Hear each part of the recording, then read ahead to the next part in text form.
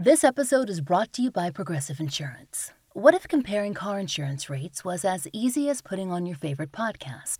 With Progressive, it is. Just visit the Progressive website to quote with all the coverages you want. You'll see Progressive's direct rate. Then their tool will provide options from other companies so you can compare. All you need to do is choose the rate and coverage you like. Quote today at Progressive.com to join the over 28 million drivers who trust Progressive. Progressive Casualty Insurance Company and Affiliates. Comparison rates not available in all states or situations. Prices vary based on how you buy. You've worked hard for what you have. Your money, your assets, your 401k, and home. Isn't it all worth protecting? Nearly 1 in 4 consumers have been a victim of identity theft. LifeLock Ultimate Plus helps protect your finances with up to $3 million in reimbursement.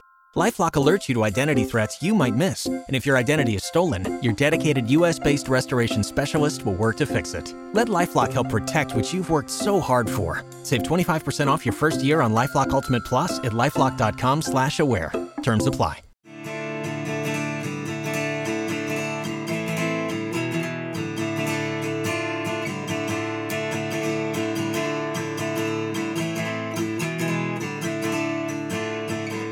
This is The Fall Line.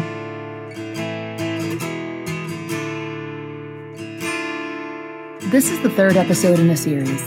Please listen to episodes 1 and 2 and then come back to this one. When we last left off, John and Jane had moved their 4 younger children to Alabama.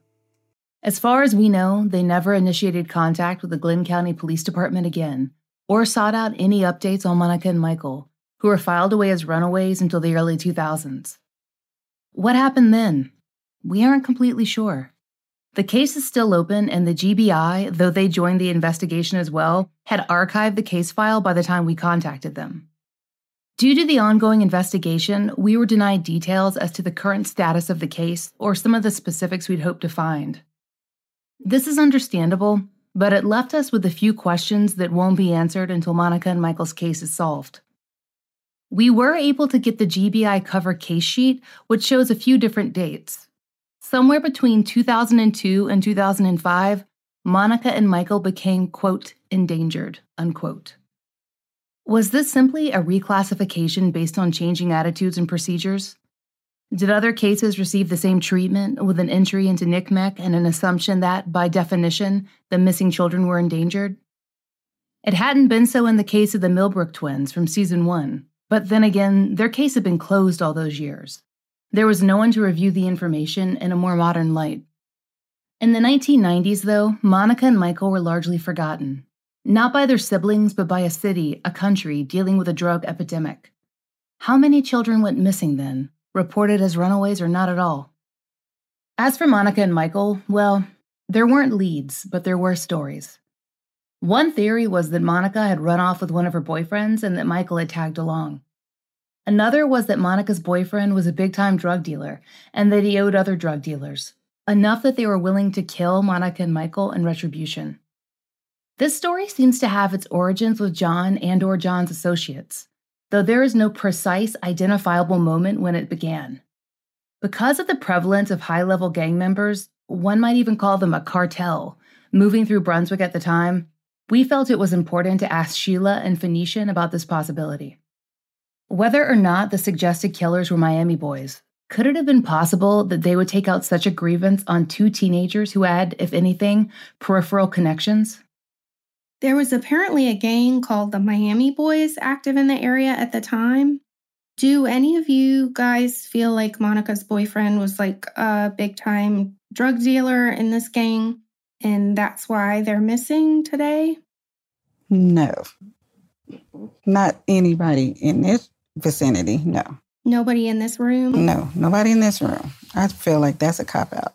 That's just an scapegoat. She had another boyfriend at a different time. Was he also involved with drugs? I'm not sure if he was or not. We went to the same high school. I don't know what he did outside of high school. I don't think so.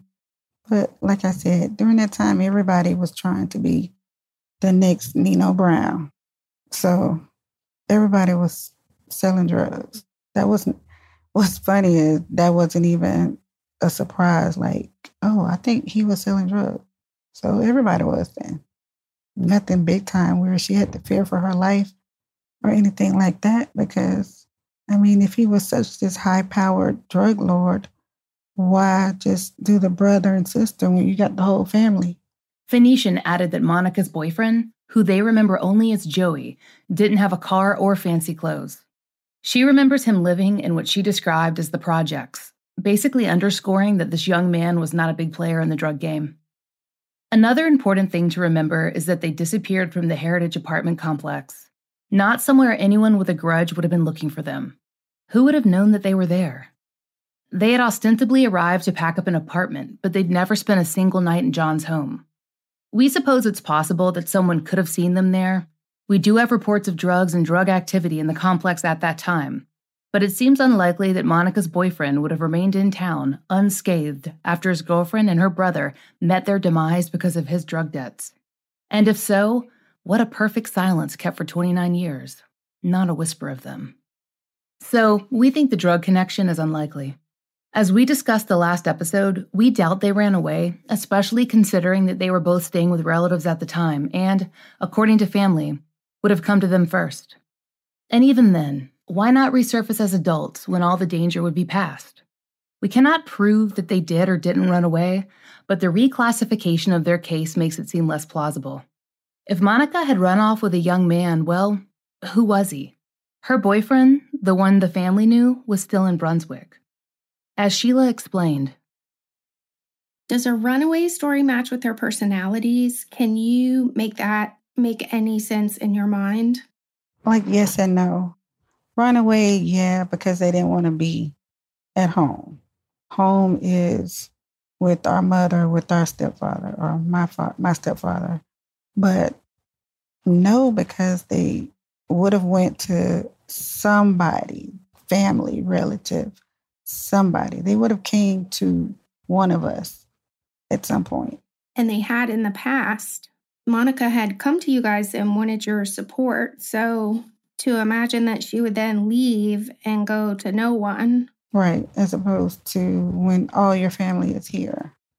I was pregnant at the time and she was ready to see her nephew. Like, she was looking forward to being an aunt. You're gonna make me cry. And I've lived with this regret for the longest time. Like, I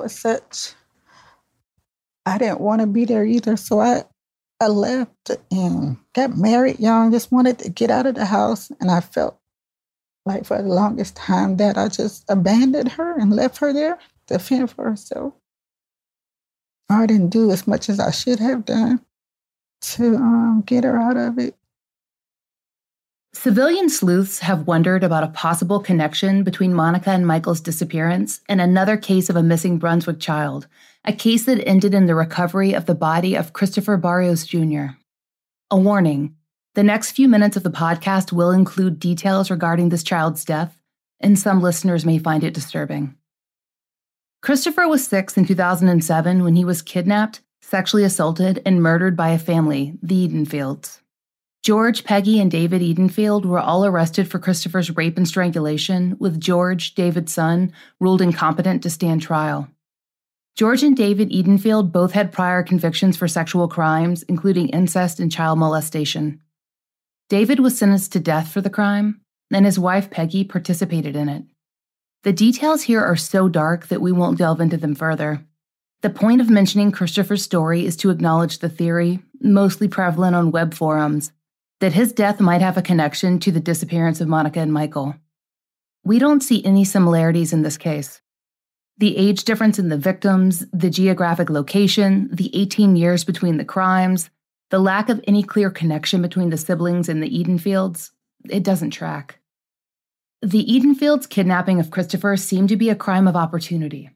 He was last seen in their trailer park and was staying nearby with a relative. Finally, to be frank, the Edenfields do not seem capable of pulling off a disappearance that could span 3 decades. Christopher's remains were found within a few days, and the Edenfields were quickly identified as the culprits. So, why do people connect these cases?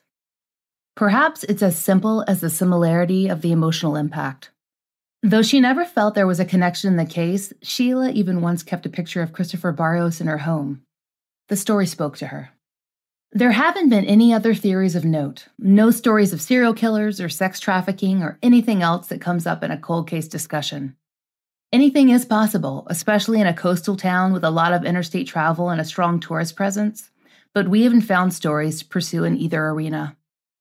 This leaves us with the theory that we, and most of the family, believe to be most likely, that Monica and Michael did not survive the evening of June 21st, 1989.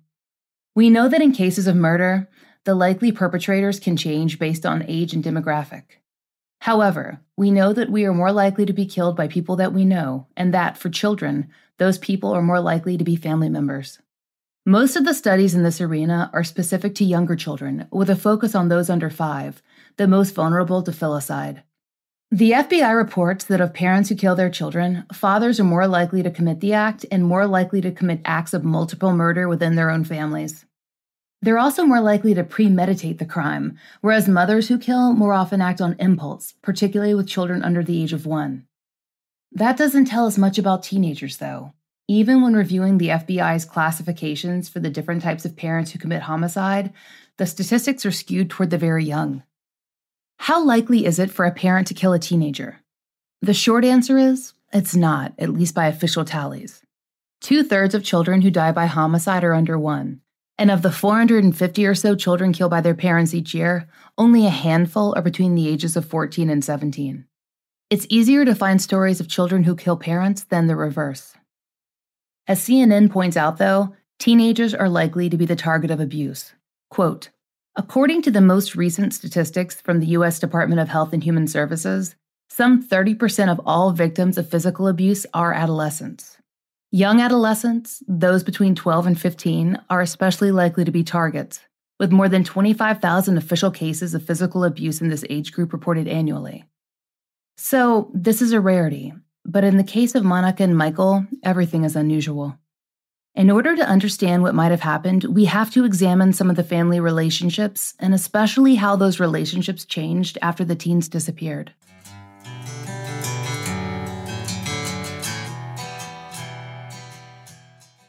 This episode is brought to you by Progressive Insurance. What if comparing car insurance rates was as easy as putting on your favorite podcast? With Progressive, it is. Just visit the Progressive website to quote with all the coverages you want. You'll see Progressive's direct rate. Then their tool will provide options from other companies so you can compare. All you need to do is choose the rate and coverage you like. Quote today at Progressive.com to join the over 28 million drivers who trust Progressive. Progressive Casualty Insurance Company and Affiliates. Comparison rates not available in all states or situations. Prices vary based on how you buy.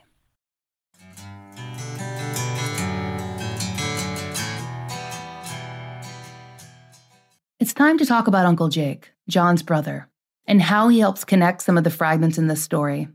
Uncle Jake had been an uneven presence in the children's lives, starting from the time Sheila was little and her mother first met Michael's father. Uncle Jake often stayed with them in tight quarters with a growing family, because he was between jobs or because he was in trouble. He was convicted of check fraud during Sheila's childhood, but there are other things too.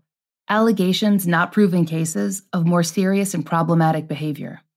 Specifically, allegations of sexual abuse of children, both inside and outside of his immediate and extended families. Sheila was one of those children. When Monica was very small and Sheila was just a few years older, she tells us she was molested by Uncle Jake.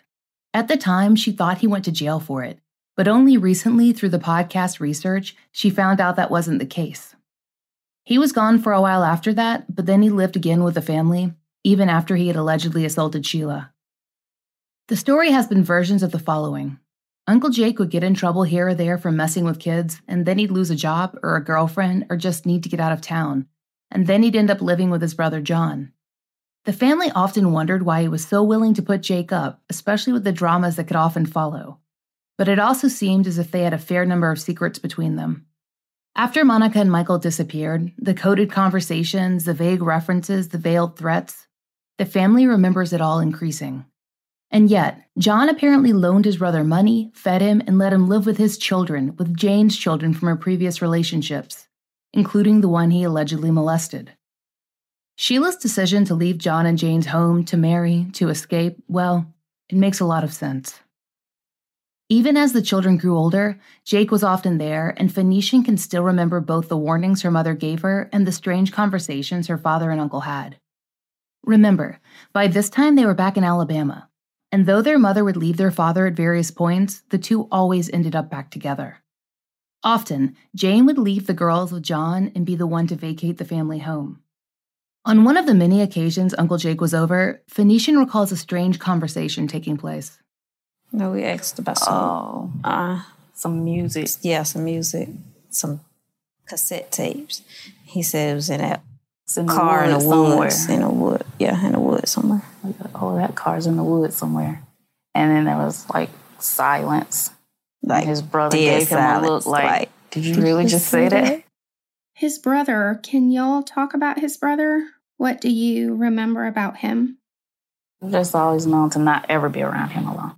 Is that how you want to put it? Yeah, to make it short and simple. So we've never really been around him. We've heard that he had an alleged history of preying on young women. Mama told us she won, and he stayed with us a couple of times. I guess we were kind of lucky nothing happened to us because she had warned us, so we always stayed away. We always stayed in the room, so. Don't walk around the house in pajamas, always, Yeah. have your clothes on and stuff like that. So you knew that he was a threat? Yeah, which don't make no sense. Yeah, I because always wonder, why is he here? Yeah. Why are you letting him stay here? We got to be uncomfortable in our own home. Yeah, right.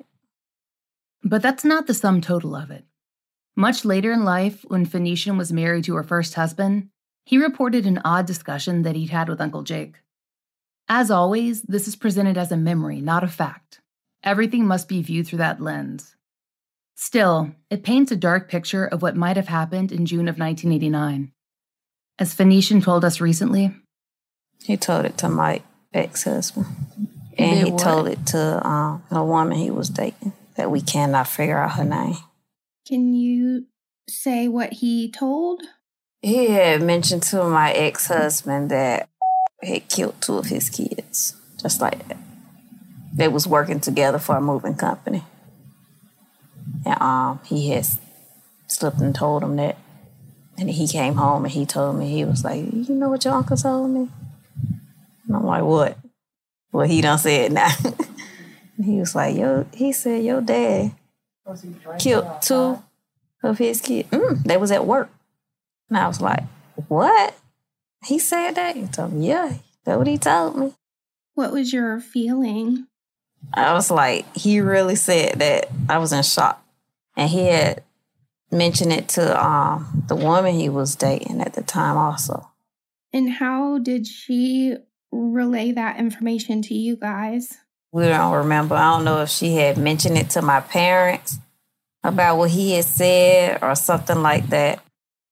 She also recalls a time that Uncle Jake telephoned with a threat for their father. And he had called and threatened Dad one time and said something about, I'm going to bring your playhouse down or something like that. Oh, I remember that. You remember that? They got mad at each other. Yeah, they was arguing at the time. And it was kind of weird because all of a sudden they was friends again. Yeah. He was like, I'm going to bring your playhouse down. Playhouse is such an interesting term to use here. Perhaps completely unintentionally, Uncle Jake evokes the tin dollhouse that came crashing down to protect Monica, even if it was just for one night. There are many ways to read their interactions here.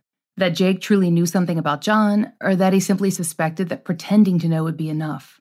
Or perhaps that he might have even been involved had anything occurred. Think back to the car that went missing after Monica and Michael did, and the bedspread that disappeared before the move. The black trash bags by the door, which John claimed contained Monica and Michael's things. Proof that they had packed to run away, though they had never kept a single thing at his apartment. In either case, John kept his doors open to Jake even when Jane protested, even when his daughters grew frightened.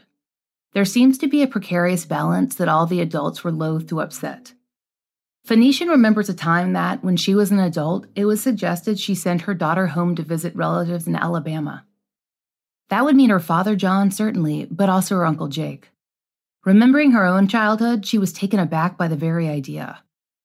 Over the years, the remaining siblings heard a scattering of strange conversations about Monica and Michael. The dominant narrative was that they'd run away, or later, that a boyfriend of Monica's had gotten in trouble and that Monica and Michael had been their retribution. We know that. But underneath that story were other conversations, such as the habit John had of bringing them up at odd times, and Jane not at all. Then there were John's purported blackouts and the violent fits all the children remember seeing. Phoenician recalls that John threw a television set at their mother. Tawana, another of the younger siblings, explained a bit more about these odd spells in her interview. I just think there's another side to him that maybe no one's seen. Just kind of sense it, like there's maybe another side to him that nobody's seen. He doesn't like crowds and stuff. I've always known him to, he don't like being around a lot of people. So that's probably where a lot of that comes from. And it's weird because we've always grown up hearing that about blackouts. He's talked about it? We've always heard about it. Blackouts, you know? Mm-hmm. So he's like, oh, okay, we thought that was like normal for him. Okay, he had blackout. I just think there's been enough quiet talk about it. It just needs to come out in the open if he did anything or even if he didn't. I mean, I just want to know the truth. I think it's time for the truth to be told, whether they get mad or not. Maybe somebody knows something. And Miss Evelyn, Monica and Michael's grandmother, she has her own views of what that something might be. Do you think her fear of him increased since then? Yeah, I think so. Because she have came here, leaving him, came from Alabama, come here. She stayed with me for a little bit, probably a week or so. And then her and Phoenicia, they got an apartment together, and she was staying there. And his way of getting her to come back to Alabama was he had one of his friends to call and say that he had fallen out, and for her to come right away and see about him. Now, why couldn't the friend take him on to the hospital, and not call her? But that's what he did, call her, and then she goes, and when she get there, oh, he's feeling so much better. So he may be used to manipulating in order to get her to return to him? Right. Mm-hmm. Mm-hmm. That's the way I feel about it. Is there anything else that listeners should know about Michael and Monica? No, but I do remember when they were having this program on TV about the missing children, and they had them on there. I strictly called her and told her what time they're coming on and for her to look. She didn't do it. Her saying was, oh, I forgot. But I feel like she knew not to do that, because he didn't want to know about it. What are your feelings towards your daughter after all of this has happened? Well, I don't feel no animosity or anything. I just feel sorry for her. I really do. Because it seems like she just don't have no control over her own life, That's my feeling. She just lets him do whatever he wants to do. And he got, I shouldn't say it because I don't know that for sure, but he has outside children, since they've been married. Since she married him, he's had other children? I don't know whether it's one or two, but I think both of them are girls. Mm-hmm. And she had to endure all of that. You mean your daughter became aware of it? Oh, yeah, she knew about it. Mm-hmm. But she still stayed on there, so I felt like that was being controlled, Can you imagine any way that she could get outside of his control? If he's not around. That's the only way. If he's not around, then okay. But as far as him still being around, he's going to control her. So as long as he is alive? Yeah. He won't be around to control her, and then she'll be okay. But as long as he's above ground, No telling what he'll be holding over her, you know. I have no idea whether they discussed the missing of the children or not. I don't know. But it's so strange how they were missing. The policemen, they never questioned me, you know. So I don't know what they were doing. They never came to ask me, was I a relative or what? Nothing like that. And I don't remember them coming out there searching the area, you know, because some parts of it were woods behind there. And I don't remember them doing that. If he did anything, he's going scot-free. All these years, he's going scot-free, but I've known things like that to backfire. I still say it is strange how things went about, you know? Because why couldn't the policemen just keep, if they didn't insist on them continuing to check this thing out, they're not going to do it. In the paperwork that we have received, they were reported as runaways by both parents. Oh, really? That's my first time knowing about that. Well, maybe that's the way they had it set up, as saying they ran away. Because he was the last one to have seen them. So he could say anything and tell her and make her believe it, you know. Even though they're in their 30s, I think that they would have contacted somebody in the family, you know, all this time. I don't know whether they really see if they had Social Security cards, whether they were working or not. I don't know any of that. I think they have done searches on their Social Security numbers. Well, do you think they would have gotten new numbers? I can't answer that question, but I've never heard of that happening before. I don't know. But deep down within, and I hope the Lord will forgive me if I'm wrong, but I really feel like he's responsible for them leaving or whatever happened to him. I think he's responsible because he was the last one to see the children. The last one. So that's the way I feel about it, that he is responsible. And whatever it is, she's going along with it. Next time on The Fall Line, we'll explore what has happened in the years since Monica and Michael's disappearance. This includes Sheila's work with a criminology class, the reclassification of the police file and the GBI involvement, and other important elements in the case. We'll have interviews with the professor from that Georgia Coastal class, former instructor and current author Lawrence Johnson, and also with the student who took part in the investigation. If you know of a case that should be covered on The Fall Line, there's a link to our case submission form in the show notes. Thank you for listening. The Fall Line is an independently produced show, and we appreciate listener support. It allows us to do research, obtain FOIA, pay our content advisors, and support and donate to the causes we care about. If you try out the products we advertise, please use our sponsor codes. It really helps. And if you'd like to support the show and the stories we cover, join us over on Patreon. All our Patreon earnings fund the Millbrook Twins billboard and go to the therapy fund for families who've been on the show. Each and every one of our patrons helps us to continue this work, and we're so grateful for your help. On Patreon, you can get early release ad-free versions of our regular episodes for $5 a month. We've also added occasional live streams and blogs, which all patrons can enjoy starting at just $1. If you prefer Apple Premium, we're beginning that feed as well, so you can have an alternative way to contribute. Again, 100% of these funds go to support the billboard and therapy fund. The Fall Line is written, hosted, and researched by Laura Norton, with additional research by Brian Waters, Kiana Burgess, and Michaela Morrell. Interviews by Brooke Hargrove. Produced, engineered, and scored by Maura Curry.